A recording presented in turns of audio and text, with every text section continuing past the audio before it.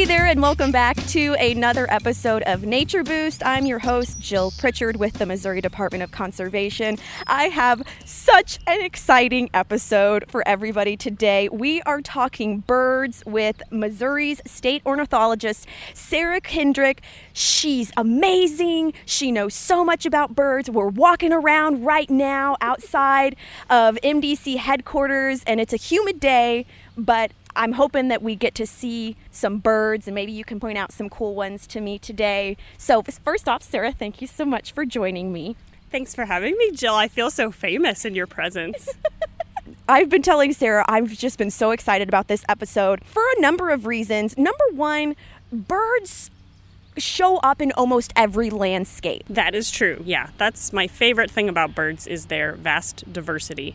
So that anywhere you are in the entire world, if you're in the most rural corners of the world to the most urban, there are always birds because they're so adaptable and they can live everywhere. And if somebody ever came up to you or came up to me and said, I've never seen a bird, I've never seen or heard a bird, I would not believe them. That's true. You know, that's one of the coolest things about them also is that they're so accessible. They're a lot of people's first step into learning about nature and ecology and the outdoors. Millions upon millions of people feed birds in the United States and across the world. That it's one of the few groups of animals that you can put up a bird feeder and wildlife are there within a day, you know, for you to view and learn about. So they really do act like the gateway taxa of animals that really bring people into the outdoors and learning about nature. And I love that you said that because especially as we all right now are currently going through this COVID-19 pandemic, there are several people, at least I know, and maybe you will agree, it's almost become this huge trending thing where people are kind of rediscovering birds. A lot of us are at home, working from home, we're with kids, and it's kind of like, oh, whoa, they kind of find themselves enjoying watching birds. And I think that's really cool. I do too, absolutely. There have been a lot of upticks in the number of people downloading bird identification apps on your phone. There have been a lot more eBird checklists submitted, which eBird is an online database of birder checklists. So there have been a few pretty large news stories about how birding is just kind of exploding during this pandemic. It's kind of a little bit of a silver lining as part of all of this. People are staying at home, but they're also looking out their windows and they're connecting with nature in a way that they haven't in a very long time because all the other activities are shut down right now. So going on a hike and spending time outside and really our kind of primal reconnection with the outdoors is really blossoming right now during all of this. So it is, you know, you hesitate to say a good part about all of this because it's hurting people a lot across the world in many ways. But people reconnecting with nature is definitely a benefit. I know that there are so many different types of species of birds that occur in Missouri. I mean, hundreds, right? Yes. So kind of an average number of species that occur in the state throughout a given year is about 335.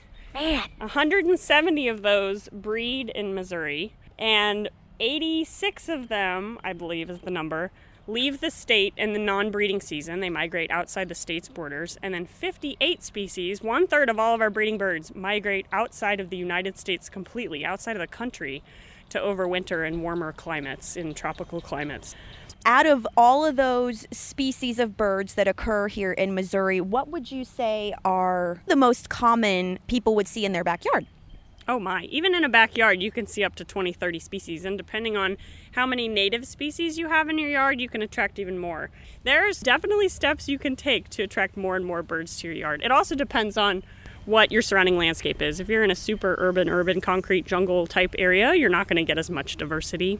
But there are always things people can do in their backyard to attract more birds. So, to answer your question, there are a number of really common species. Feeder birds, generally, if you put up a feeder, you can attract things like tufted titmouse, black-capped chickadee, white-breasted nuthatch, woodpeckers if you put up a suet feeder.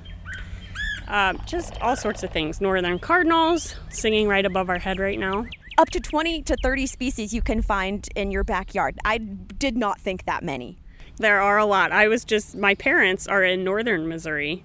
And just depending on, like I said, the landscape you're in, they're surrounded by a lot of ag, but also timber, and it's just a rural area. So there's just a lot more usable habitat by a lot of different species.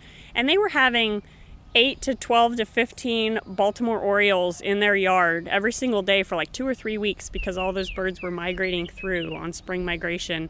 And they were attracted to their, they had out a nectar feeder for Orioles. They were putting out oranges and things. And I've also heard, sorry to cut you off, I've also heard they eat jelly too. They do. They eat grape jelly.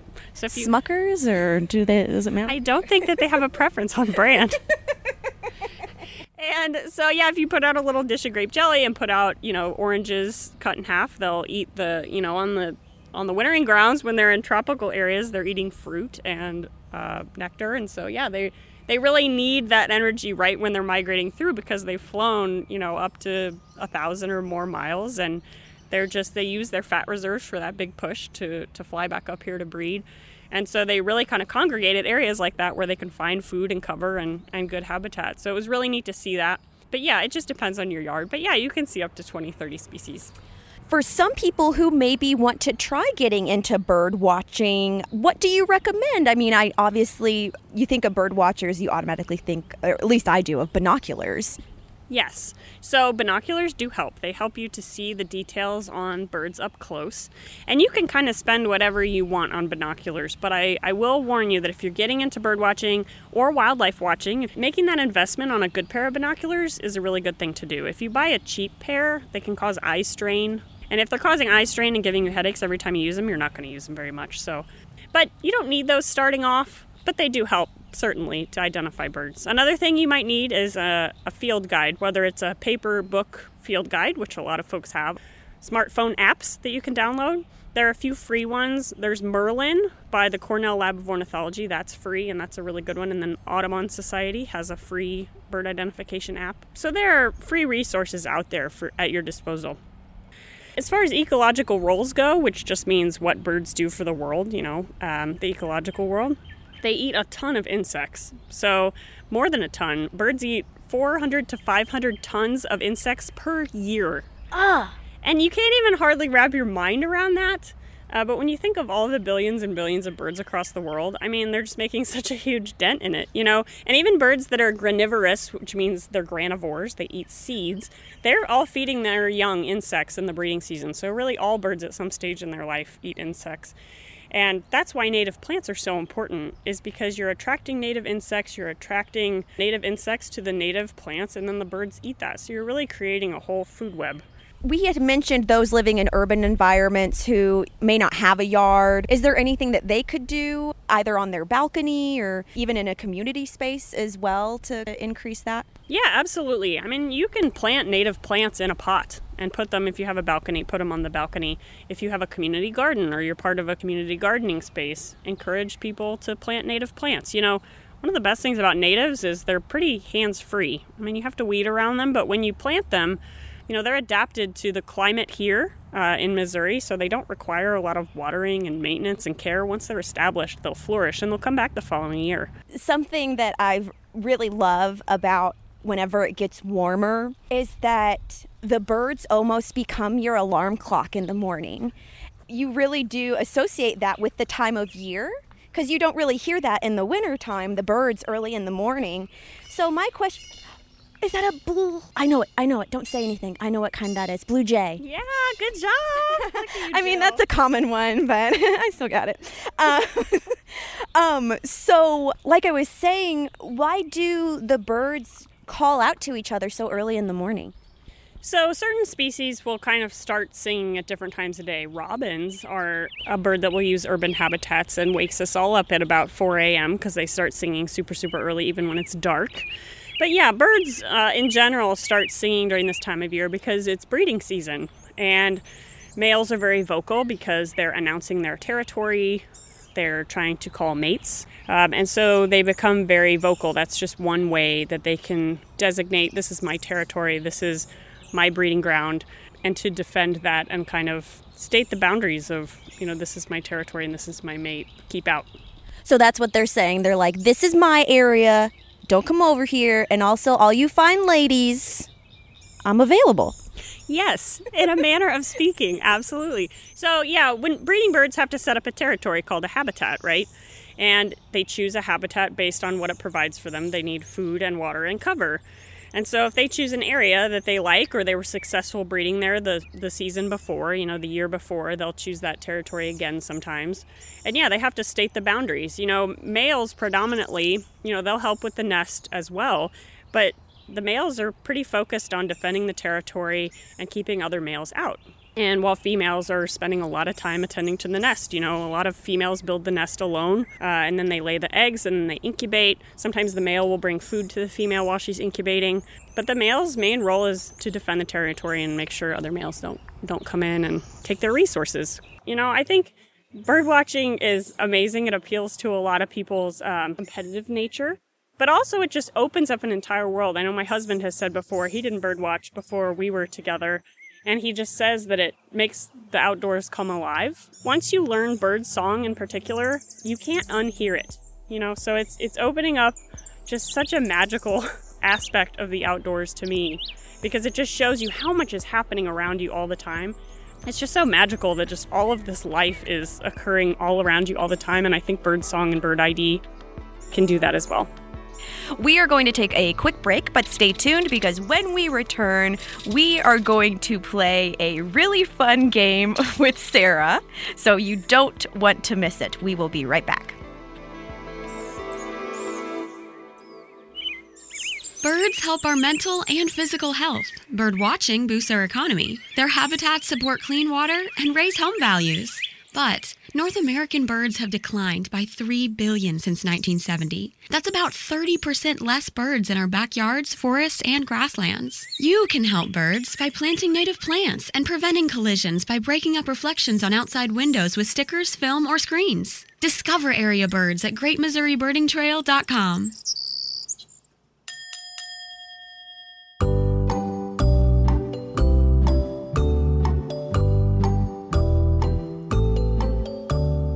And welcome back to Nature Boost. I'm your host, Jill Pritchard, here with state ornithologist Sarah Kendrick. We're talking all about birds. And Sarah, I have a fun game I would like to play with you. I hope you enjoy it. It's called Guess That Bird Call.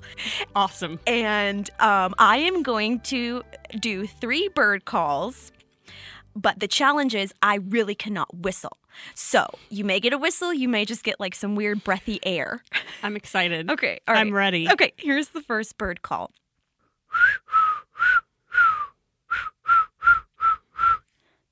Northern cardinal. You did it! Ding, ding, ding, ding. Did I do it right? Is that how they call it? Can you do one better? No. Oh, you can't. Okay. No, they kind of sound like a ray gun. Because we all know what a ray gun sounds like, pew, which pew, is a great, yes, but they go pew, pew, pew, pew, pew. Yeah, That's okay. part of their song, yes. That's awesome. I've never heard it liken it to a ray gun. And that's probably for a reason. Okay, here's the next one. Mourning dove. Yes! Okay, and I have a question for Mourning Dove. Yes, ma'am. They sound a little melancholy, and so is that where they get their name? We had talked about that earlier, about how a lot of birds, some birds get their names because of their calls. And I believe so. Mm-hmm. Yes, it does sound like a mournful song. So yeah. I believe so. I would have to look it up, but I believe that yes, that is why. All right, ready for the third bird? Bring it on. Here is the third bird, and perhaps the worst bird call I can do. Okay. Or can't do. Eastern whippoorwill. Yes! 3 out of 3. What do I win? What? Jill. Bragging rights? Yeah, bragging rights. Okay, yeah. I was like, I could give you an air hug. You could. There you go. I would appreciate that too. Thank you. Welcome. All right. I have a few more questions for you. Okay. And then I'm finally going to let you fly away. Fly away. I like the bird terrible. puns. Yeah, they're bad. Okay. We talked a lot about migratory species. I want to know how they know when it's time that they gotta hit the road, Jack. So a lot of research has shown that day length is the predominant motivator so that they know when to get up and leave. So in the spring and fall, day length changes, and they can detect those changes. So they kind of can tell time in a way, wouldn't? In a way, I mean, they have receptors inside themselves that are telling them that it's time to go. You know, some people ask me questions. If I leave my hummingbird food out through the fall, is it keeping birds here because they're relying on that food? And it's not. I mean, those birds know when to go, and you providing food isn't keeping them there. They rely on that a lot. Anytime we feed birds, we're just supplementing their natural food sources, so they can find what they need, unless there's like an ice storm or snowstorm where that's the only food they have access to, which is helpful. Day length is the predominant motivator. Okay, all right. That's interesting. Research has shown, yeah. All right. Also, it gets really cold in Missouri in the wintertime. How do birds stay warm? I see those little legs. They just look so little and small, and I'm worried about them, and I don't want them to... I just want to know how they stay warm. Tell me. So there's a few different ways. So staying active and fueling up clearly helps them burn the energy they need to stay warm. So it's a combination of finding the right food sources. That's why feeding in extra cold temperatures or inclement weather is important in the winter, because that can make the difference for them on super cold nights in really harsh winter time. So another thing they can do is sometimes birds you see in the winter are puffed up. They look twice their size. Yeah. And what they're doing is they're trapping warm air against their body in between their feathers. So their feathers are puffed up and they're holding that warm air around their core to stay warm. And they're also just trying to tense up and create heat for themselves. And so they do need that energy source, and they can puff up like that. That helps. Also good cover, which is another good reason why you put up brush piles in your yard if your neighborhood allows a brush pile, because they use that cover to hunker down in for the night in the winter to stay out of the wind and the cold. Yeah. Okay, all right. One common type of bird people see are a woodpecker. There are lots of different types of woodpeckers. I just want to know how they don't have headaches all the time, because they are going to town on these trees. So they have reinforced muscles in their necks that brace right before they drum, right before they slam their bills into wood. And so they've reinforced neck muscles to kind of take the blow. And they also, their skulls are also reinforced so that they're not, knocking their brain around in there. And I've also read that they have a third eyelid that acts as like a seatbelt for their eyeballs, so their eyeballs don't fly out when they hammer on a tree. That is so cool. It is cool. I love how, they've just adapted to, that action. They wouldn't do it long term if it harmed them, right? Because all of the traits that help them pass on their genes are carried through generations. So they've adapted. Their bodies are made for that. Here's a question I've always wondered. Is it true that crows are the most intelligent bird family? Yeah, so corvids, which is the family that includes crows and jays, they have been found to be very, very intelligent. There's a very common video online of a raven in Europe dropping nuts from over a busy intersection, and then it waits for the cars to drive over the nut to break it open, and then it goes down and eats the pieces out of the middle. So I love that. Other research has shown that corvids use tools. I don't remember if it's ravens or crows, but they'll use sticks to get ants out of dead logs. They'll use tools, and yes, they're very, very intelligent. So cool. It is cool. Do all birds get along? Does one species of bird play well with a different species? Or are they all just like different bird gangs, like defending territories? And also, like, do they secretly wear leather jackets? I think it's a definitive no on the last question, the leather jacket. It was a reach, but I still had to ask. I think it depends on species. It's kind of obnoxious to just hear the answer. It depends on the species over and over, but there's like 10,000 species of birds in the world. That's fair. There's a lot of variation out there. However, some birds work together. So in the winter, when they're not breeding and they're not defending their territory against others, some species will form mixed flocks, which means species that generally eat the same type of things, like titmice and chickadees and golden crowned kinglets, which are little bitty birds that are only here in the winter. They'll form these mixed flocks. So if you find one, keep looking around in the winter because there could be others with them. I believe that they found that titmice are kind of the leaders of those mixed flocks. They kind of choose what direction they're going and where they're going and how they're moving around the landscape. But the benefits to flocking up in the non-breeding season or ever is that multiple eyes can look for food It's not just one individual out there, and multiple eyes can look for predators. And so a lot of birds flock up that time of year. So I get a lot of calls from the public in the fall thinking all their birds are gone. You know, they've been around their feeders all breeding season and then they're just gone. And there's a lot of things happening there in the fall, especially is a lot of plants on the landscape go to seed. So there's a lot of natural food sources that take them away from your bird feeder. Birds also know what nutrients they need when they need it. And so they're, especially in the non-breeding season, they'll flock up and kind of move around the landscape with that flock of birds to find different food sources and water. So a lot of folks think that their birds are gone or something's happened to them, but really it's just the changing season and birds flocking up and moving around. Okay. There's power in numbers, it sounds like. Yes. All right. That's good to know. People love birds. They love birds, and then they think that, you know, whenever they don't see them anymore, that they're just totally gone. They're worried about them. They do. They care. Sarah, I just have to thank you so much for the information. Today has been such a fun day, and I've learned so much. And I just have one last question for you. Yes, ma'am. If you had to choose. Oh, no. You already know. Oh, no. What kind of bird would you be? What kind of bird would I be? I think I'd be a peewee.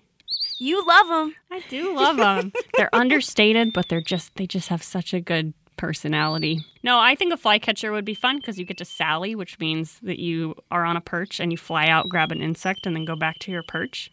And they're constantly moving, and I think that suits my personality a lot. I can't sit still for very long. So, yeah. Okay. Cool. Understated. I'll take it. Great. I love them. I think if I had to be one, I'd like to be an eagle. That'd be pretty great, too. Yeah. I just like them because they look so angry all the time. Their eyes Which just is look... definitely opposite of you because you're such a happy person. And maybe that's why I want to be one. Maybe it's an outlet. Because they just look so menacing, and They do. They're so massive, and I'm not that tall, and I could just fly and Eat fish and eat fish, scavenge dead stuff Yes, all day. that's just dream about scavenging dead But stuff. you'll look really bold and sassy at the same time. See me flying. Sarah, thank you so much. This has been great. Thank you, Jill. It was really fun, and you're such a great hostess. What you're doing with this podcast, you better not cut this out, is really great for the outdoors because it's opening people's eyes to a lot of different aspects of conservation that either aren't talked about very much or you're providing a really good gateway for people who don't know very much about conservation to these new topics. So, well done. Thank you, Sarah. That means so much. That's the goal. That's the goal, folks.